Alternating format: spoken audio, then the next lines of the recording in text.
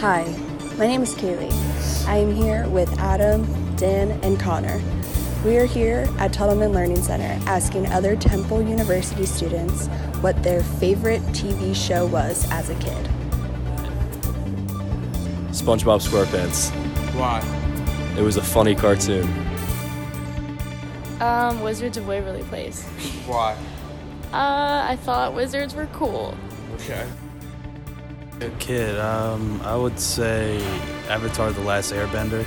That would, cause yeah, just cause the story was really like cool as a kid. It was interesting. I've never seen like cause you think animated shows and you think like very simple, very stupid kind of stories, but it was like an actual good like drama as a kid. TV show as a kid. The Proud Family, Proud Family. Why?